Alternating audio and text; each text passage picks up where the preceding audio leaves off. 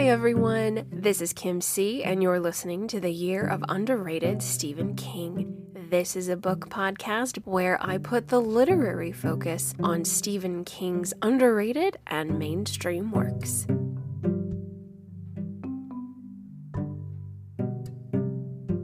Welcome, ladies and gentlemen, to this newest episode exploring 2007's Blaze. Or perhaps I should say 1973's Blaze, because that's when this little sproutling was born.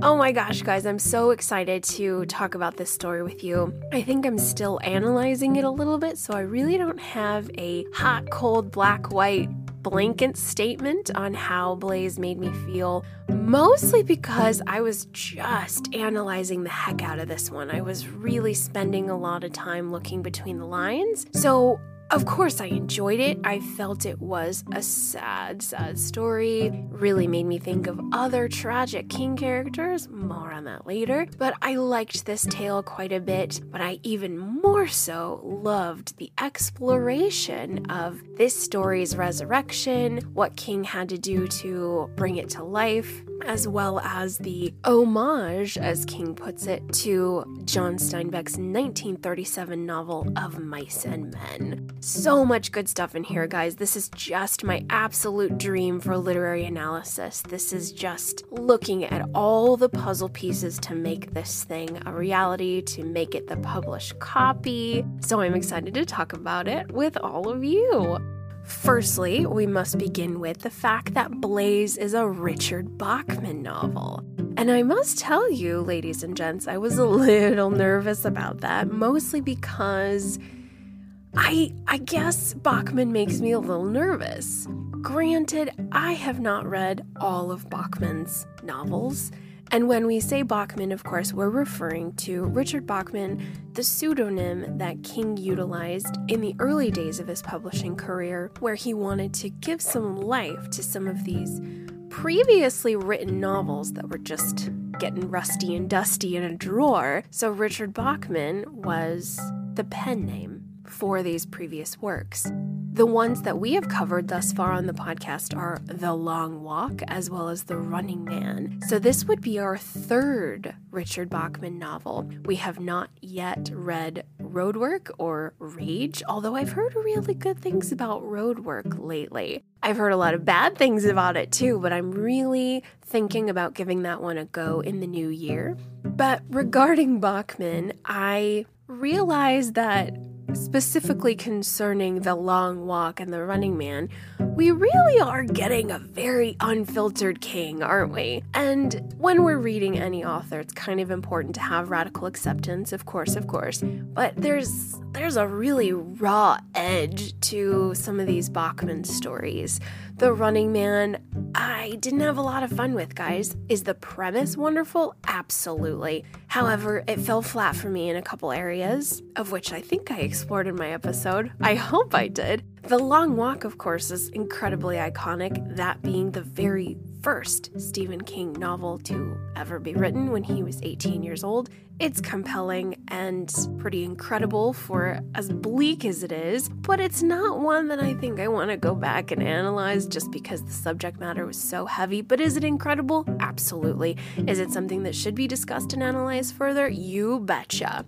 So this is only our third Bachman novel, and I was a little nervous because of that raw edge I mentioned. King is a little bit more rated R, if not rated X. There's just really no filter. There is zero concern for offending anyone, for making anybody feel uncomfortable or uneasy. He is just going for it. And he doesn't care about the reader at all. He does not care about our reading experience. That is what I feel the Richard Bachman titles kind of embody. Could be wrong. Haven't read them all yet. It's just a current hypothesis, which can definitely be tweaked and changed as we go further. So once more, I was a little nervous. However, as I started to get a few chapters into Blaze and really sense the sad yet sweet sentiment of the character, I was starting to let my guard down a little bit. I was like, okay, I think it's going to be okay. It's not that bad of a Bachman. Whew. So I was very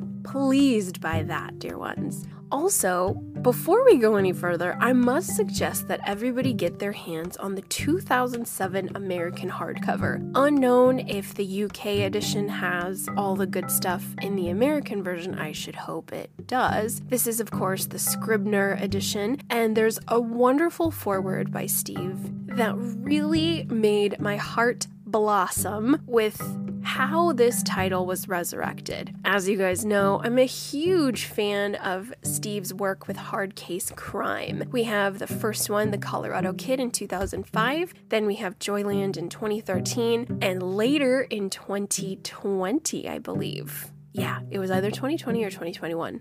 I'm such a huge fan. I love all three of those stories so much. But I was incredibly pleased reading the author foreword that Steve got the idea to resurrect Blaze from his participation with hard case crime and writing The Colorado Kid. Oh my goodness, everyone. If you haven't read The Colorado Kid, please do so. And then right after The Colorado Kid, you should read From a Buick 8. But then when you're done with those, come back here and let's talk about Blaze, because King says that experience, writing The Colorado Kid, working with the hard case crime publishers, and just having a really grand time with that very antique way of fiction, he was thinking about Blaze. Blaze, of course, was written in 1973. So although it was published in 2007, this little baby was sprouted in 1973, shortly before Miss Carrie White was given to the world. So according to King, he had about 50 pages composed, and then suddenly it just got boxed up and lost and ended up at the Fogler Library inside the University of Maine, and his blessed assistants found the original copy for him, and he started to bring this thing to life. He started to spend some time with Blaze and continue to compose his story, and I'm so glad he did, guys. This is just so much fun to explore, and also it's a little bit of a sad one for sure. It is one that has a lot of character power. There's just there's a lot of there's a lot of stuff.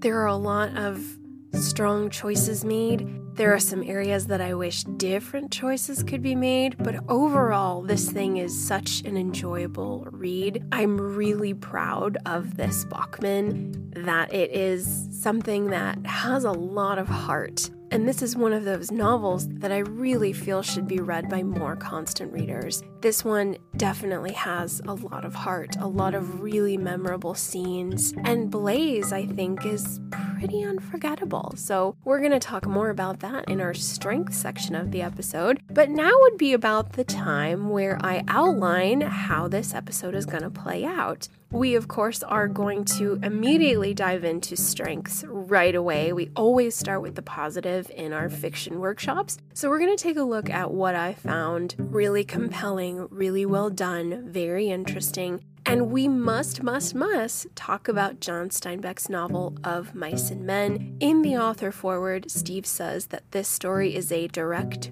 homage to Of Mice and Men. However, I actually think that King improved the story a little bit. More on that in a few. But we're going to talk about strengths. Next, we will segue into some characters. This is a shorter story. It's only about 260 pages, but there are a few characters I would like to mention your way. Lastly, we're going to look at some criticisms. I do have more than I thought I would this time, guys. I do have some areas I'd like to bring to the attention of the court, and we'll see what we think. They're very soft, of course. It's more like, I think it would have been stronger if, so we definitely have a few criticisms, and then we will round out Blaze.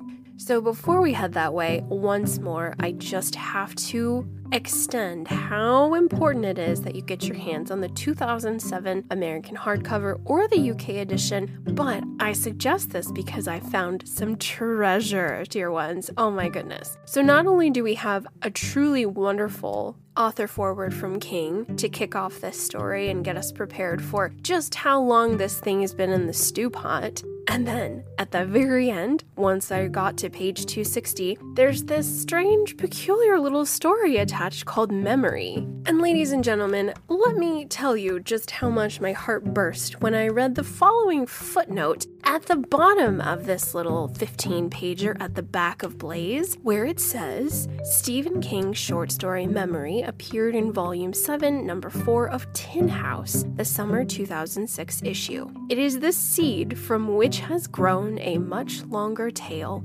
Duma Key, which Scribner will publish in early 2008. Oh my goodness, you guys! I truly let out an audible scream. Yes.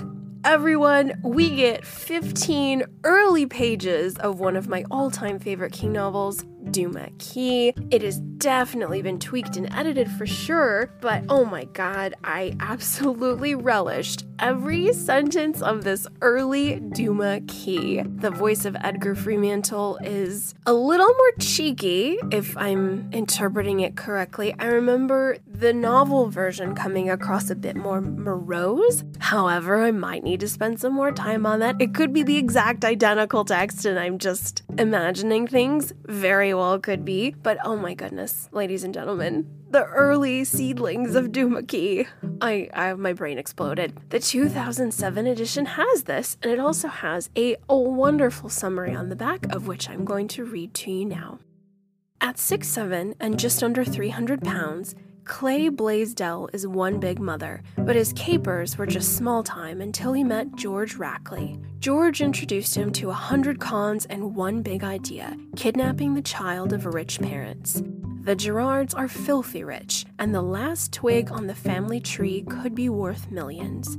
There's only one problem. By the time the deal goes down, the brains of the partnership is dead. Or is he?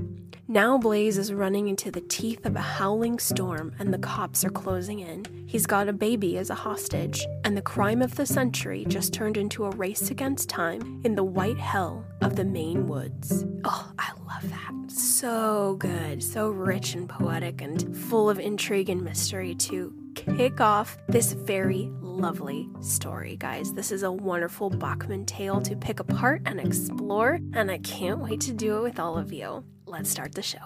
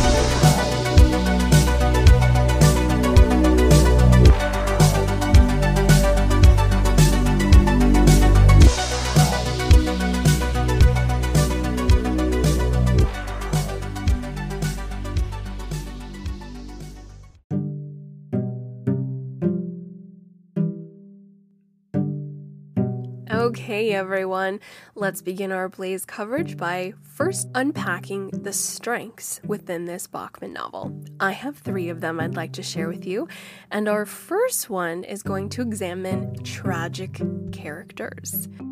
Oh my goodness, everyone. As you know, King has a few quite notable tragic characters in the universe. Before I mention a few I have in mind, I just want to highlight how much Clayton Blaisdell, or Blaze, is a heartbreaker, guys.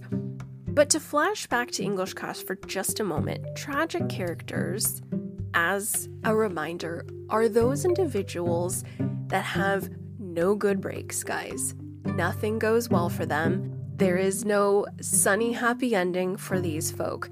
They exist to bring the pain. They exist to crush the reader, right? Tragic characters like we have within Greek tragedies, Shakespearean tragedies, are there to pull that cathartic experience out of us, right? To pull that emotional response to the art out of the viewer. And Blaise is a great tragic character, guys. He really is very strong. What we learn about Blaise just simply crushes the soul. So firstly, we have a young boy whose mother is tragically killed when he's 3 years old. He has a horrific, terrifying, terrible drunk of a father who throws Blaise down the stairs multiple times. I believe at the time Blaise was maybe 5 or 6 years old. He was developing, learning, finding he had an affinity for certain subjects, and then all of a sudden he is brain damaged, irrevocably altered for the rest of his life. And so because of that, the reader was able to see how much promise and what a healthy beginning this individual did have. And now he has no parents. He's in the foster care system. He spends his youth in a terrible boys' home called Hetton House, where there's a lot of cruelty from the headmaster. You know, the tragedy just keeps piling on. The rest of Blaise's life is, of course, him falling in with the wrong crowd. This leads him into a life of crime, which, of course, causes Blaise to have a short prison stint and then, unfortunately, an untimely death. Super duper tragic. There is very little light or brevity in this story, guys, so kind of keep in mind if you're in a delicate place, reading Blaise is supposed to smash you. It really is supposed to bring the pain, and it's successful. It is successful because of that. As I mentioned earlier, there are a few tragic king characters I'd like to remind you about, in case they haven't been mentioned as a tragic character, and you could maybe mull that over. So the one that immediately comes to mind is, of course, Johnny Smith from The Dead Zone. If I'm remembering correctly, that's a 70s king. Maybe 79, I think, 1980. My dates are a little fudgy. But Johnny Smith, oh my goodness, guys. To this day, Johnny's date with Sarah at the beginning of that novel is one of my favorite romantic king moments. It's just magical. Johnny is young and alive and having fun, and all of that ends after a tragic car accident puts him in a coma for 7 years. He comes out of it with immense personal handicaps, abilities he didn't ask for, and the tragedy continues after that until the very end, where his fate is just the worst it could be. Johnny Smith is a tremendous tragic character that really makes The Dead Zone a standout king novel. If you haven't read it, or if it's been a while, definitely give it some of your time. But the next tragic character that I've spoken a little bit about, maybe a lot, maybe too much, depending on some listeners, Scott Landon from Lisey's Story. So I know not a lot of folks have read this one because it is nutballs. It is a crazy book, as I've mentioned many times on the podcast previously. But Scott Landon is someone who was born to an extremely mentally unstable father. There was a lot of physical, emotional, verbal abuse in the home, physical violence. He was just brought up in an absolute hellscape for a young child to grow up in. This, of course, really warps Scott's reality to where his talent for writing allows him to escape the quite literal monsters from this reality he's attached to called Booyah Moon. It's this magical, terrifying place that he used as a refuge back in the day, but it definitely is a double-edged sword. It's a really fascinating text, but the character of Scott Landon is extremely tragic, everyone. I think his marriage to Lisey is one of the only lighthearted moments in his life, and even then it's just mired with controversy and difficulty because he is such a tormented individual. So Scott Landon is somebody I would like to spend some more time on when we talk about tragic king characters. I know there are many more in the King universe that I haven't mentioned. If my memory serves me well, jumping back to 1986's It, I kind of think, all of the Losers Club are tragic characters in their own right, of course. They're just tormented and brutalized by Pennywise, but I remember Stan Uris being very, very tragic. Granted, we don't really know if Stan had a lot of positivity in his adult years. I think he was married, I think he had children, but the kind of fear that Pennywise put forth in this individual absolutely ruined his life. When Mike calls the Losers Club to come back to Derry, it's been 27 years, Stan's the only one to take his own life. And that kind of fear and that kind of helplessness and shock and trauma and terror, that's deep, guys. And so Stan, for me, was always kind of a tragic character. I know there are several more in the King universe, most definitely, and I'd like to spend some more time sort of rooting them all out in the future. But when we talk about tragic King characters, I think Blaze is number one, guys. I absolutely feel Blaze is at the top of this list because this poor, sweet soul had no one who advocated for him in a positive light. Later on in his adulthood, he meets George Rackley. We're going to talk more about him in the next section. George is a selfish individual, so he uses Blaze for his own personal gains. And that can, to a desperate person, look like love and acceptance. It's really not. So really, when we look at the character of Blaze, this precious soul got dealt every punch in the gut and hard knock that life could deal out, and he received them in spades. There is very little light, joy, happiness, encouragement, positivity. There's really none of that for the character of Blaze. And it's hard, guys. It's really hard to read, but it's also powerful. It's powerful in its tragedy. It's powerful in creating a story where someone suffers but keeps getting up due to a resilience we don't quite understand. So there's a lot of fascinating stuff here, guys, but I think Blaze might be one of the most significant and underrated tragic King characters. And I'm really hoping that we can get some more spotlight on that when we talk about tragic characters in future King discussions. So huge strength for the novel is just really making Blaze do all the suffering. He is very, very similar to another tragic character that I forgot to mention, Mr. John Coffey. Really, really similar to him in stature. I don't think that John Coffey had an intellectual handicap. I think that he was just a simple-minded person.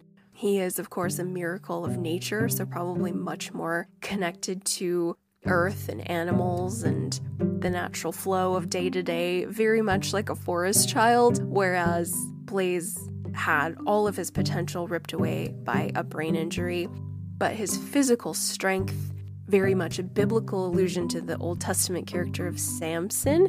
If you guys went to Sunday school back in the day, Samson was the big strong guy with the long hair. He had a God-given gift of strength, which granted him immense favor. It also put a huge target on his back. If anybody wants a really juicy, dark, sort of sexy and effed up Bible story, go to the book of Judges and read about Samson. You'll thank me. It's intense. But Samson, of course, immense strength, high favor. We have that in the character of Blaze. Blaze is similar to John Coffey. I think he's the same height, 6'7", burly, strong, masculine, quiet. He attracts people. And unfortunately, it's the wrong kind of people. And due to his limitations, he's just set up to fail in every way, guys. So the strength of Blaze as a tragic character is immense. So keep your eyes on it when you open up Blaze.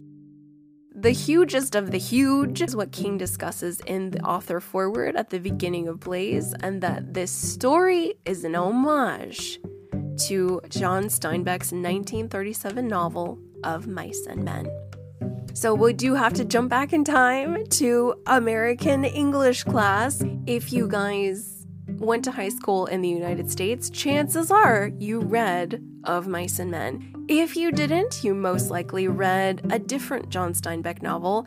When I was 16, I spent a miserable summer with the Joad family from The Grapes of Wrath. God, that sucked. Ugh. So it's a powerful book, it is, but The Grapes of Wrath is a long one about the Joad family from Oklahoma.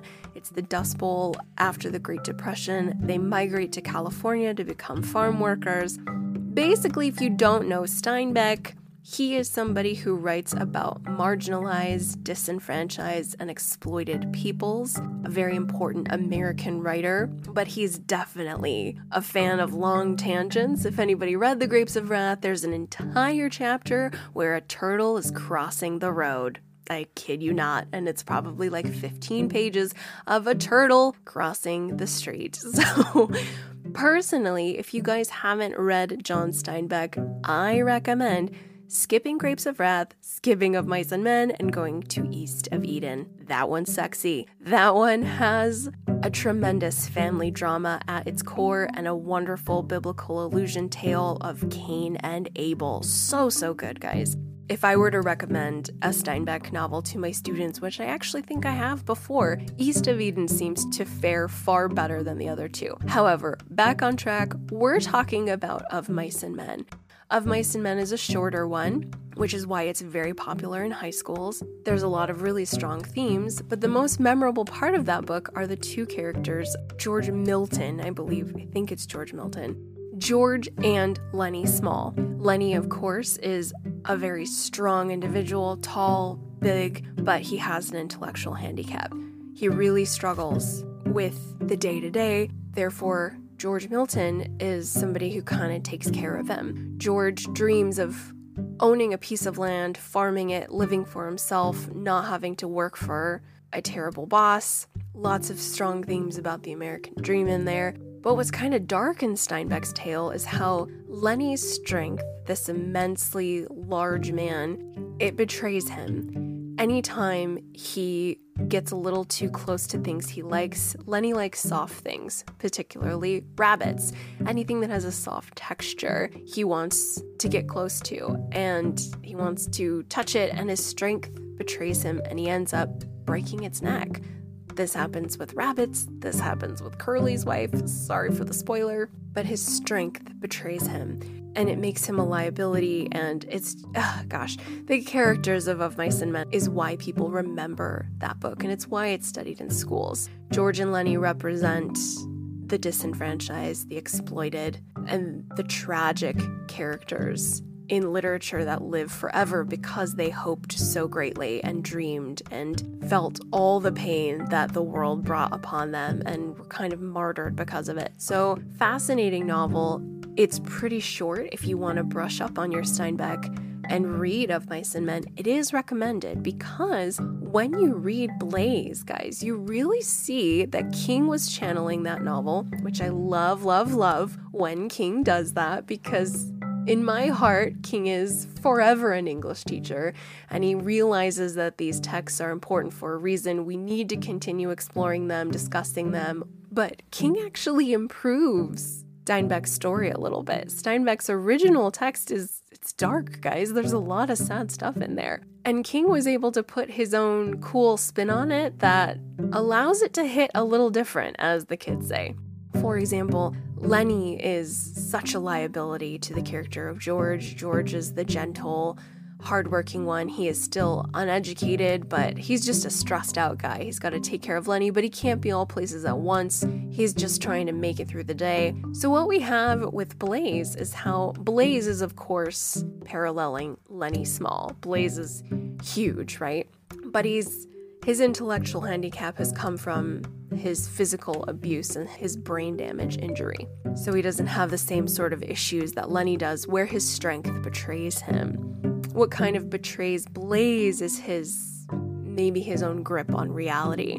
The character of George, rather than being the sweet sort of caretaker angel that George Milton is in Steinbeck's novel, George Rackley is a straight up criminal, guys.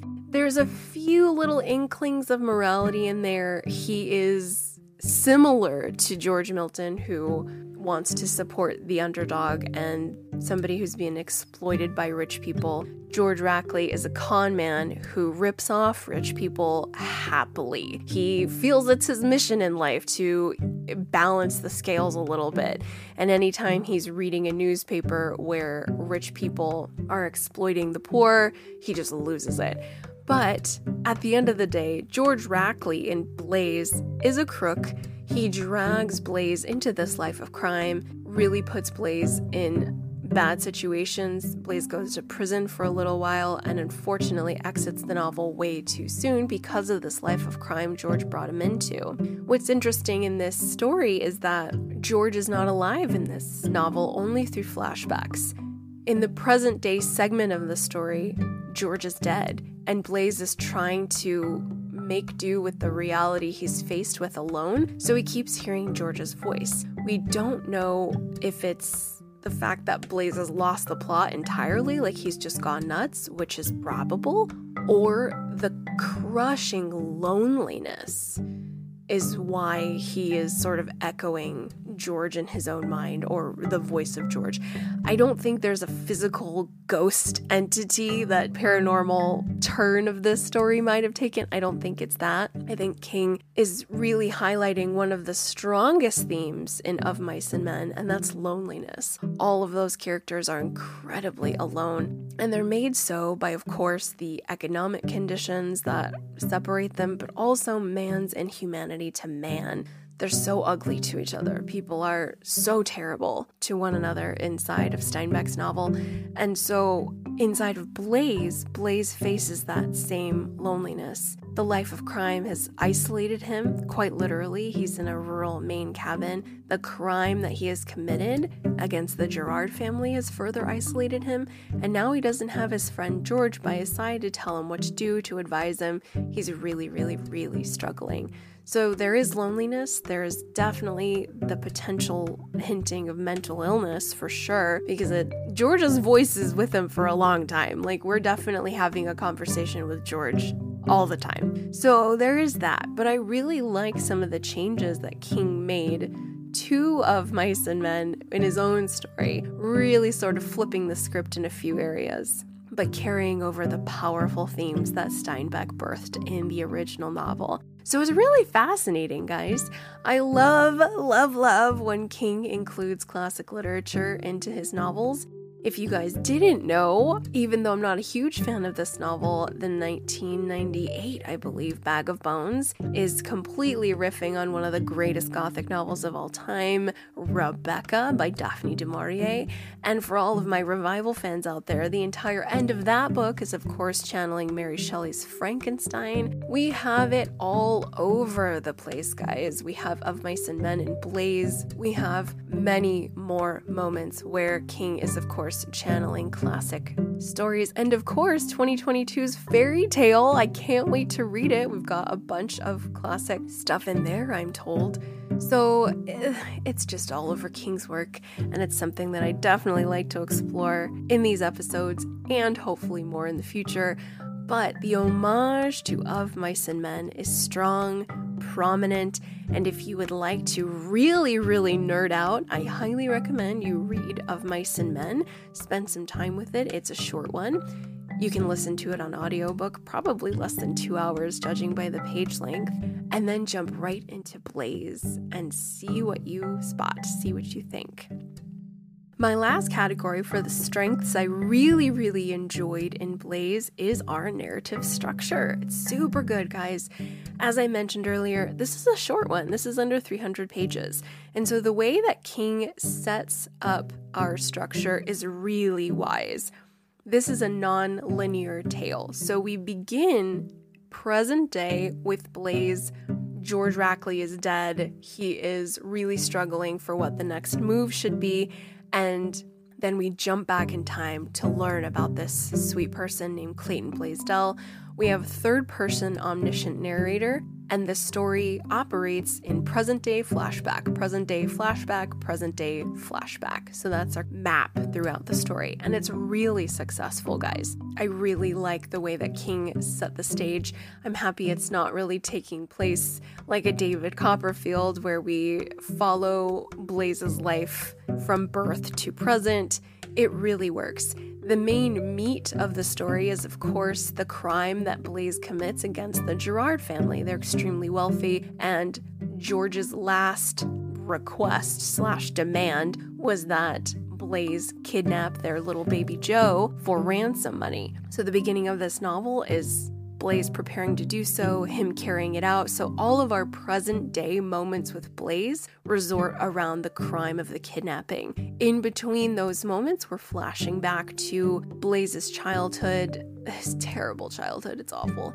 His time with foster parents, Hetton House, friends, adolescence, teenagehood, and then eventually meeting George and succumbing to a life of crime. I am uncertain how many years we actually get with Blaze. I may have missed this in the text, forgive me, but I believe Blaze is very, very young when he exits the novel. I think he most likely might be mid to late 20s. I could be wrong there, but yeah, this guy, I don't know about burning bright, but he burns out way sooner than he should have, which really exacerbates the tragic character nature of Clayton Blaisdell, also known as Blaze. But the structure of this really highlights all the strengths we've mentioned thus far, guys. I think it's really well done. I love the third person. I'm kind of glad it's not first person. It works. I like looking at the world from the omniscient point of view. It really allows me to visualize things in a greater way. It's strong. It's working, guys. So to recap the strengths of Blaze, we have tragic characters. I think Blaze should be one of the best ones, one of the top ones we mention. Second, the homage to Of Mice and Men. Incredibly strong, yet nice original twists, input. I'm really happy with it. Definitely read it if you haven't. And lastly, our narrative structure. Really smart choices made with the POV and the present day flashback switches. So strong. All right, everyone, let's head into our next section where we will examine the characters of Blaze. I'll see you there.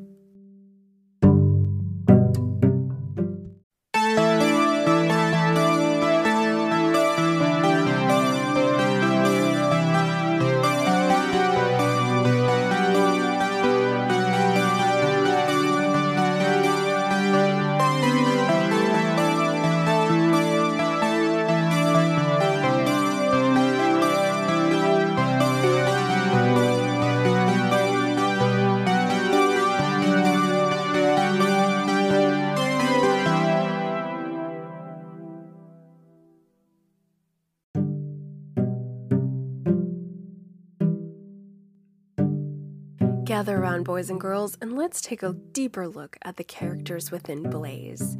So firstly, we're going to start off with George Rackley. We talked a lot about Blaze in our last section and what a tragic character he is, but George Rackley, oh my goodness, this guy is kind of fascinating. I do love the complexity that King brings to these characters, specifically George Rackley. George is, of course, paralleling the George from Of Mice and Men, who was a very kind individual, soft-spoken, hardworking, just trying to take care of Lenny and keep his head down, trying to achieve his dream, get some land, all that good stuff.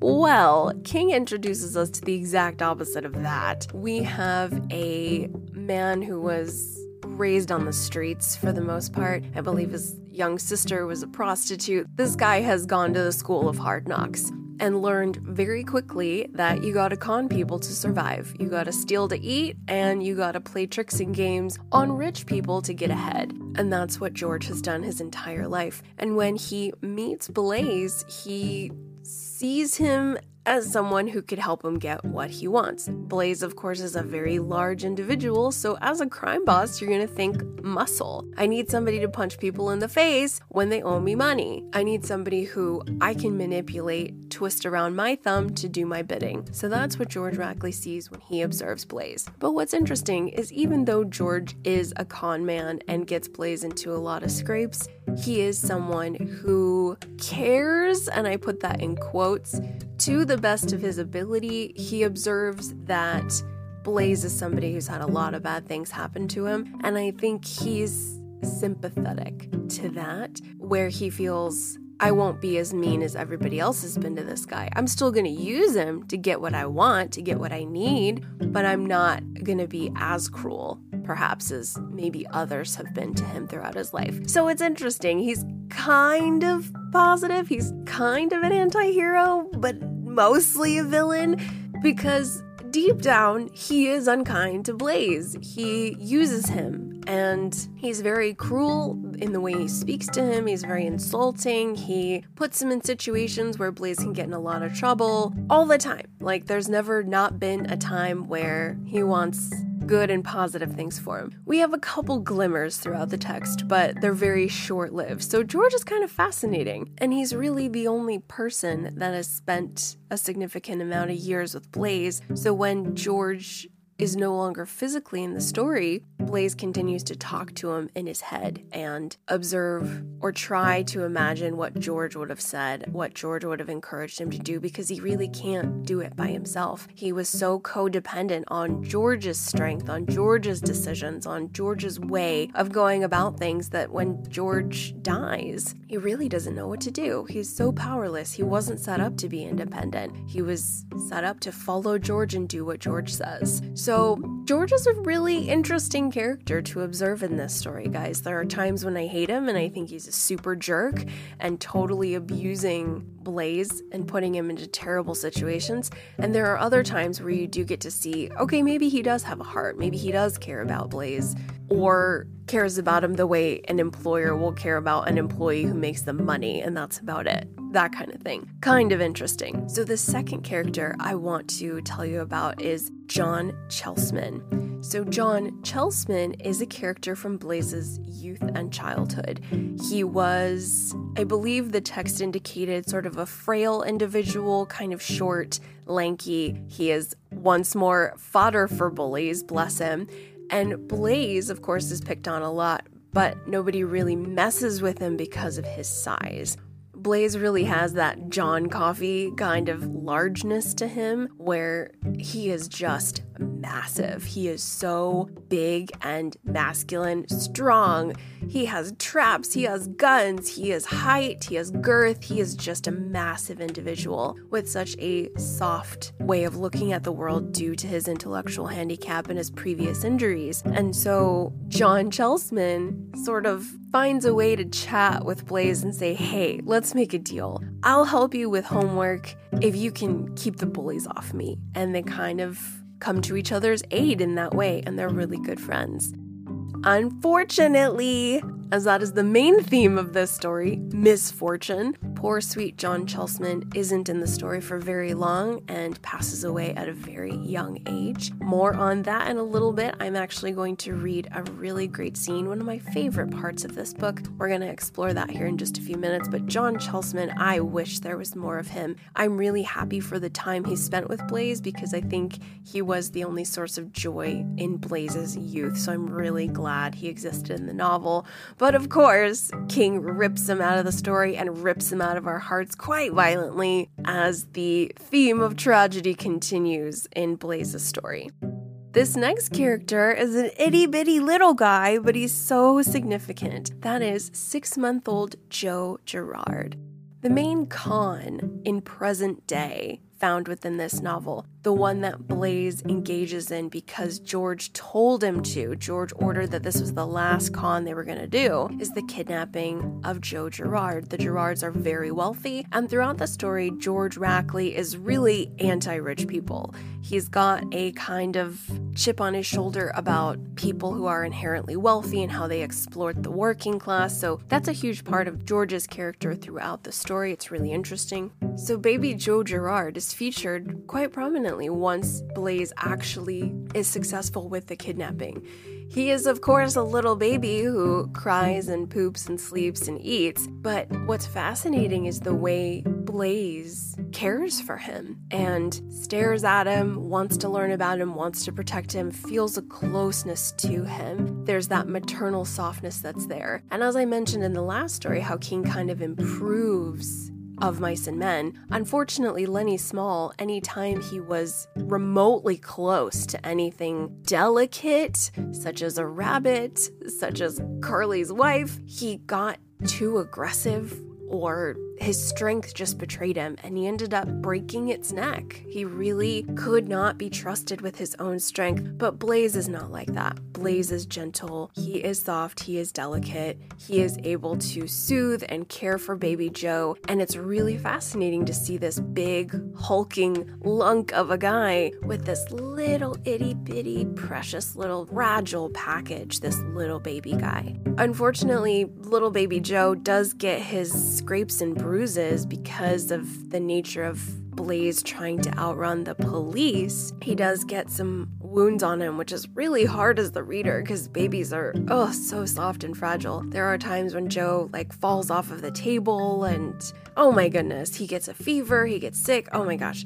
It's intense for anybody who's got a maternal instinct firing, but Joe is very significant to the character of Blaze as the reader gets to observe Blaze's gentleness, his parental instinct, and a wonderful part of the story that, of course, is never revealed to Blaze. It's dramatic irony only the audience knows, is Blaze does have a sexual experience as a teenager with a girl from one of the group homes they're all paired up with to gather fruit for the summer. Another Steinbeck moment. Lots of fruit picking in Steinbeck novels. But he has a sexual experience with a girl named Anne. She does get pregnant. She gives birth to a boy who's put up for adoption, and that boy ends up becoming a huge football star. He is liked and loved and smart, and Blaze's legacy, of course, he never knows about it. He never knows about the son, but the reader does. So when we see Blaze with Joe, it's quite special. It's really precious. And Joe is a significant part to his life. It might be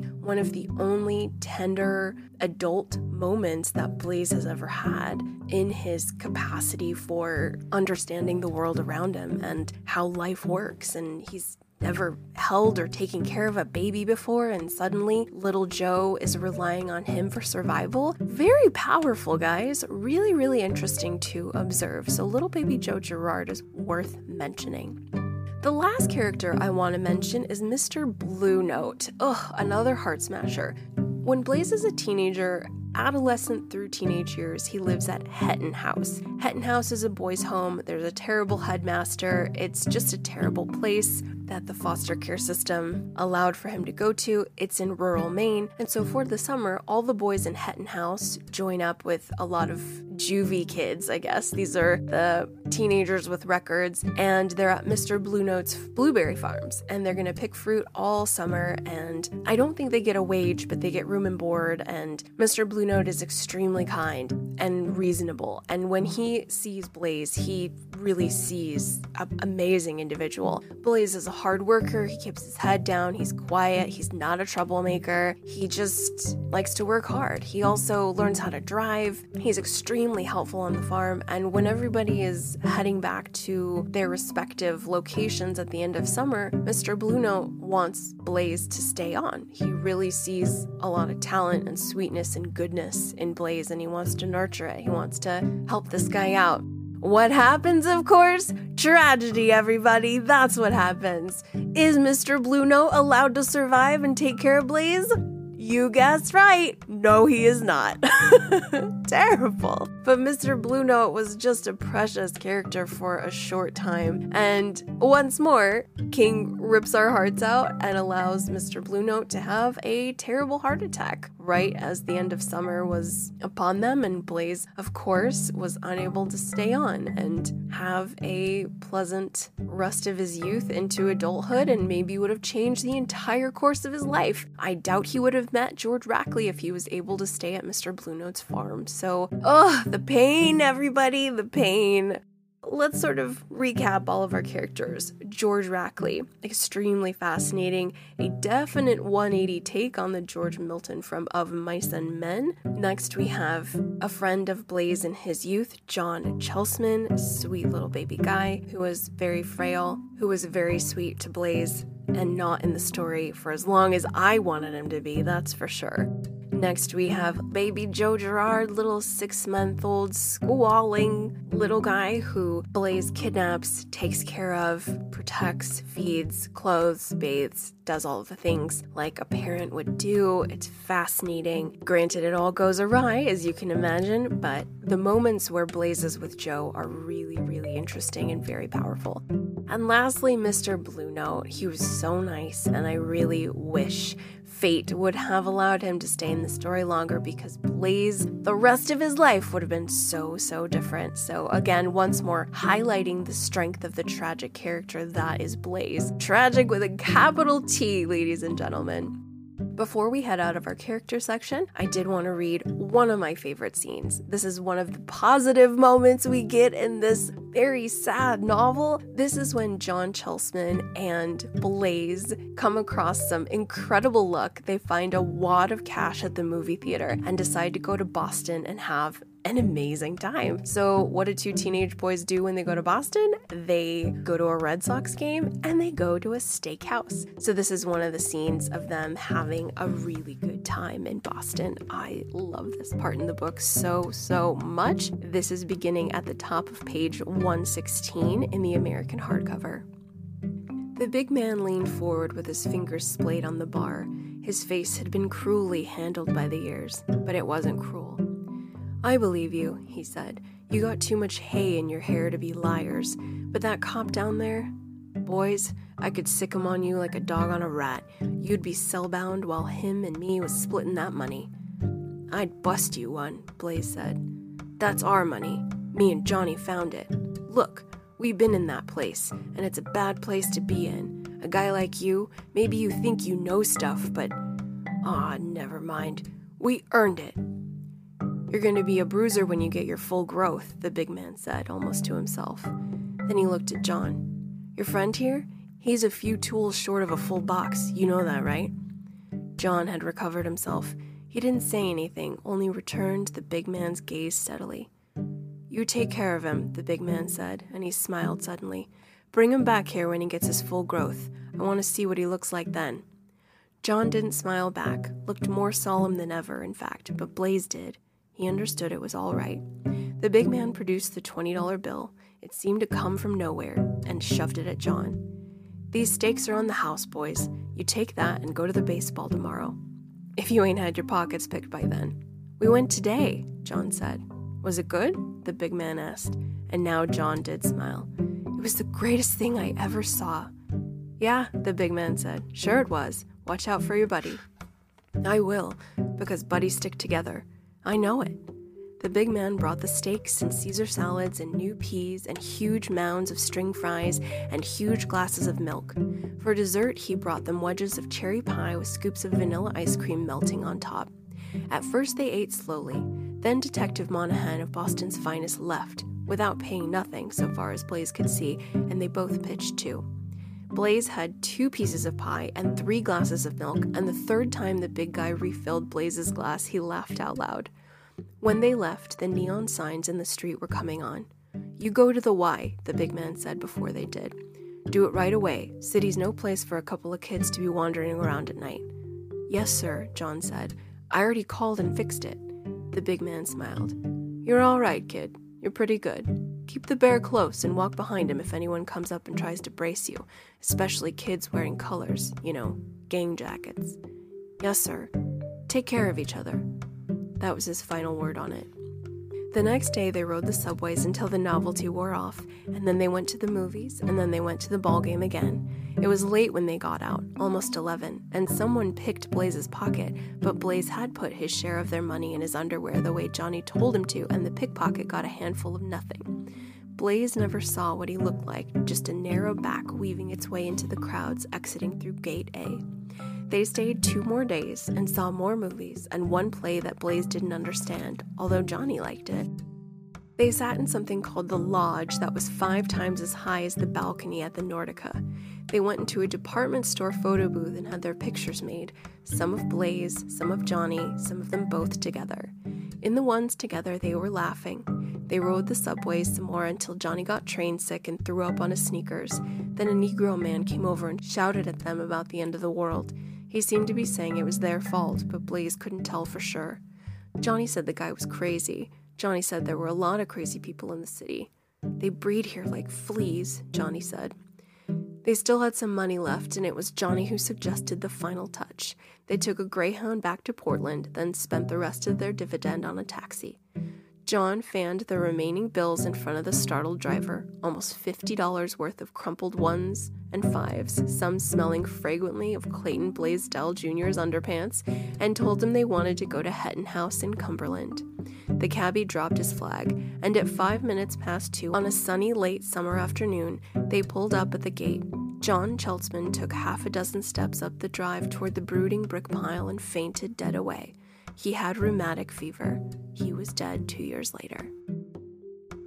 Oh, even the good parts are tinged with the sad. But I love that punchy chapter end that is quintessential King, as you constant readers know. If you new King readers out there, it's a thing. Prepare yourself. But I love it. The theme of sadness is just woven into every chapter, unfortunately. So this is a cathartic one, everybody. If you are in the mood to cry it out, if you need to feel sad, Blaze is the story to do that. Let's head into our last section where we're going to talk about a few criticisms I have, a few areas of the text I wish would have been changed, and then we'll conclude our coverage of Blaze. I'll see you in the next section.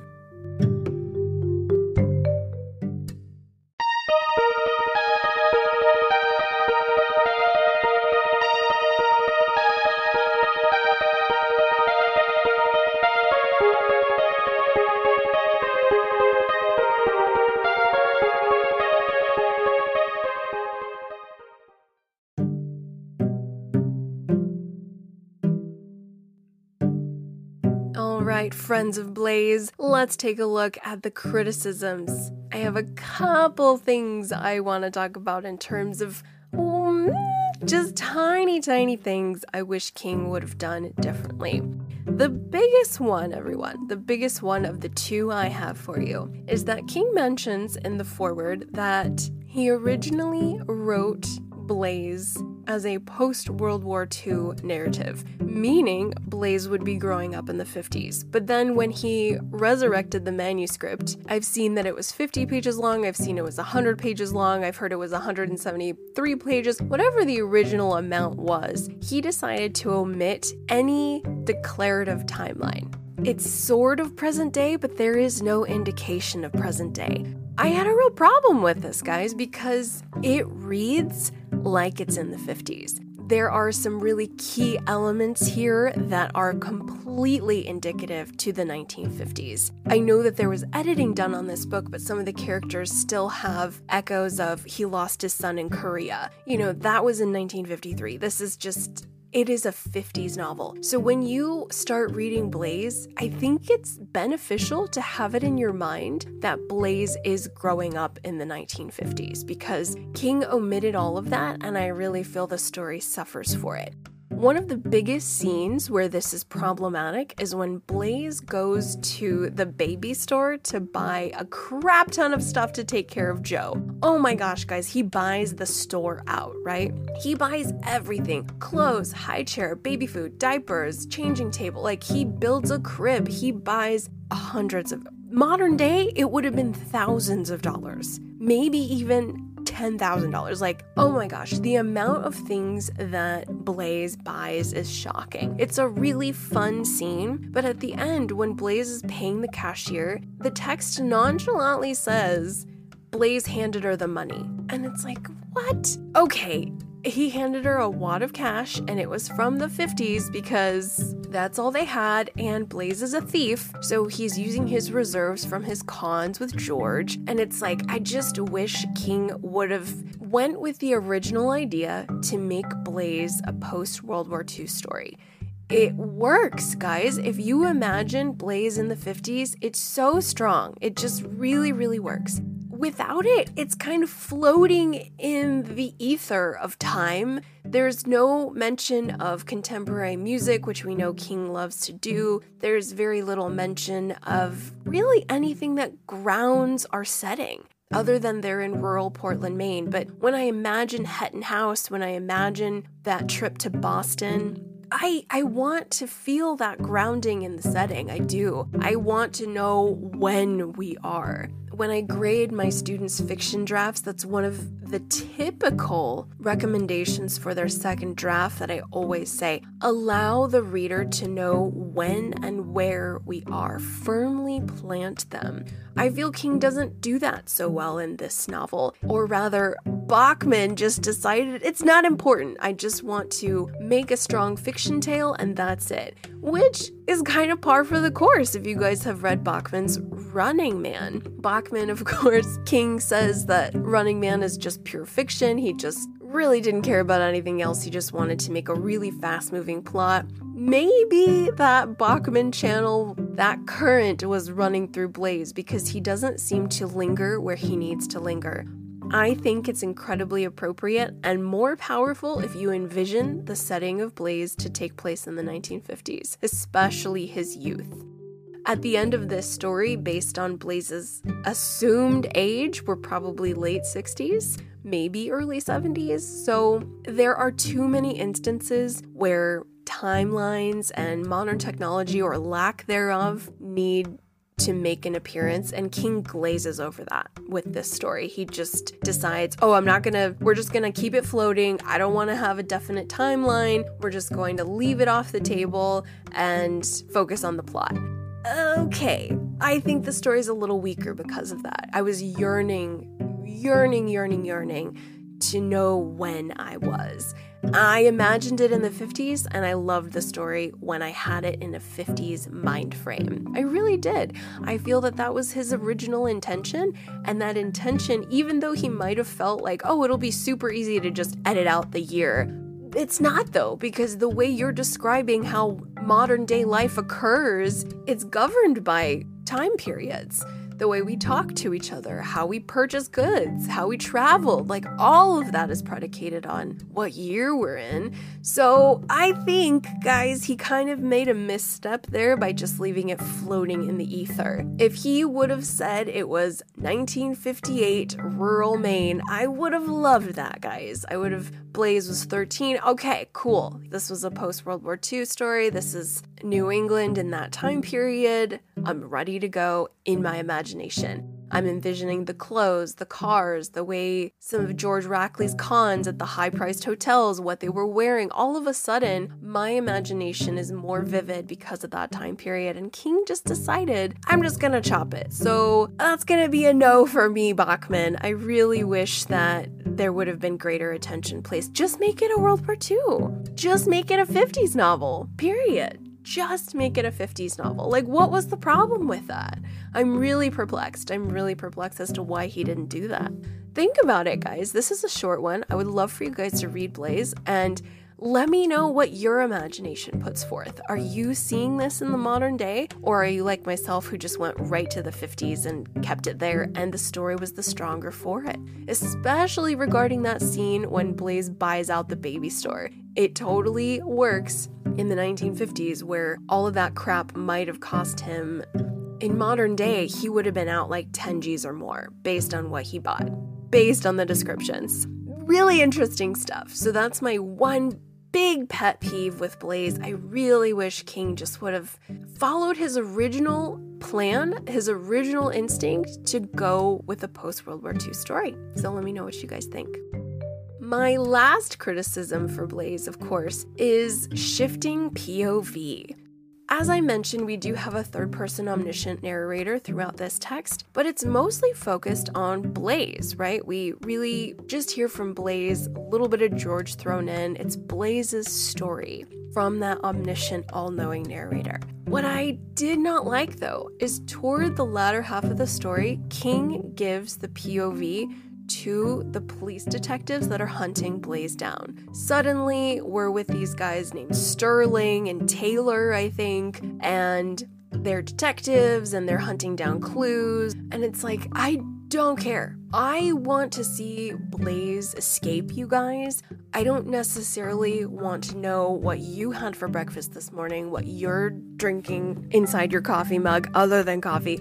I just wanted to be with Blaze. This is a short tale. I wanted all my focus on him, and I think he could have done a lighter hand, a lighter touch with describing the police were after him. We could have had a single paragraph saying there were 3 detectives who were hot on Blaze's trail because of said mistake he made, XYZ. That would have been fine, but we lose a lot of time at the end learning about these 2 detectives I don't care about. They're really late to the party. I don't really... I have a problem with that sometimes. If you guys have heard my Drawing of the Three coverage, that was a complaint I had with Drawing of the Three. King gives the spotlight to random people in the cities of New York. Suddenly we're in the POV of the cashier, or some lady on the bus, or some lady on the plane, observing Eddie and Roland, and I'm like, I don't care about you. I don't. Let's go back to our people. He does that a little too much for me in Drawing of the Three. I don't care about these cops. I don't. We know that they're onto him, but we don't really need to spend that much time looking at the world through their eyes. I want to be with Blaze and Joe and on their journey to escape. So it's lost, wasted time, I think, spending time with these detectives, and I just feel it was too long of a POV switch, and I didn't appreciate it. This is a short novel. I wanted to be with Blaze. So let me know what you guys think, if you are giving Blaze a reread or a first-time read when you get to that section in the latter half. Is it something that just rolls off your back and you don't really think anything of it? Or are you like me and it's a little bit of a pebble in your shoe? We have reached the end of our Blaze coverage, everyone. I hope you enjoyed it. Hope we went deep enough. This is one that I definitely think I would give a lot of time before I do a reread, just because it makes me sad. I didn't cry. I didn't even get close to crying this time, but my heart was heavy. Blaze is a sweet character who had really no positive things last very long in his life. His purpose is to make us feel sad, to have that cathartic experience, to cry it out, to feel like trash, to maybe look at the world differently, all that good stuff. It's hard though. It's hard to spend time with a character like Blaze where you see all the tragedy that befell him and how he was powerless against it. But overall, I really enjoyed it. I think this might be my favorite Bachman thus far, guys. Granted, I haven't finished them all. I think Roadwork will pop up in 2023. I'm eager to take a look at that one. But of the Bachmans we've read thus far, The Long Walk, The Running Man, is that it? That might be about it. This one is sweet and good and enjoyable, and it didn't hit me with those sort of more graphic Bachman moments where King writes like the devil may care. He doesn't care who's reading it. He's gonna say what he's gonna say. He's gonna offend who he's gonna offend, and he doesn't care. He's just writing like he has $400 million, which of course he does. I think it's much more than that now. They say with money like that, it's called FU money. You know, it just is. I think that King channeling Bachman, at least in the previous texts I've read, has like FU reader. That's FU writing. That's what he's doing. Absolutely. He's writing with both middle fingers up, everybody. And it's kind of great. It really kind of is, even though it is offensive and kind of hard to digest as you're participating with the text. It is still an experience. It really is.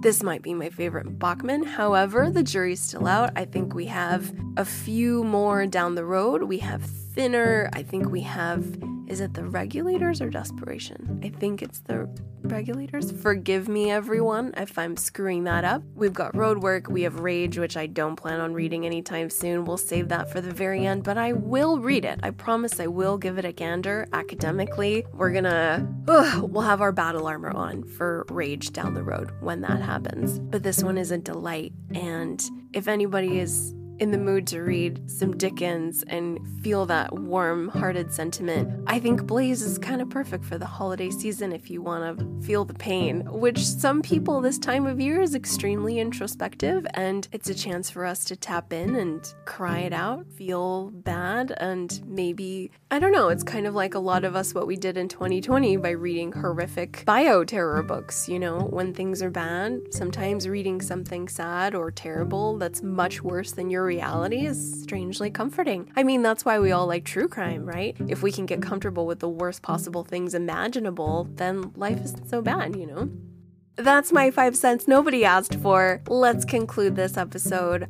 I am Kim C. It is so great to be with all of you, and thank you so very much for spending some time with me and the novel Blaze. You guys can find me on Audible, Apple Podcasts, Stitcher, any podcast outlet that's your favorite. But if you would like to review the show, feel free to head to Audible now. We're on there. So if you are a member, you can type in the title of the show and let us know what you think. A 5-star is highly recommended, of course, but I'll let your heart do the deciding. We have one more episode before the end of 2022, and that will be our Best of Underrated King 2022. It is swiftly coming up. I am jotting down notes right now. But for now, please head to Audible to rate and review the show. And if you haven't yet done so, please head to underratedsk@gmail and let me know what you think. Feel free to chat about any of these past episodes. If you want to talk about Blaze, you are more than welcome to. I will write you back swiftly. I am always grading papers and checking emails, so I will be in touch as soon as possible. I hope everyone's having a delightful holiday season thus far, and may this episode find you well. I will see you soon with our final episode of 2022, The Best of Underrated King. Until then, take care and bye-bye.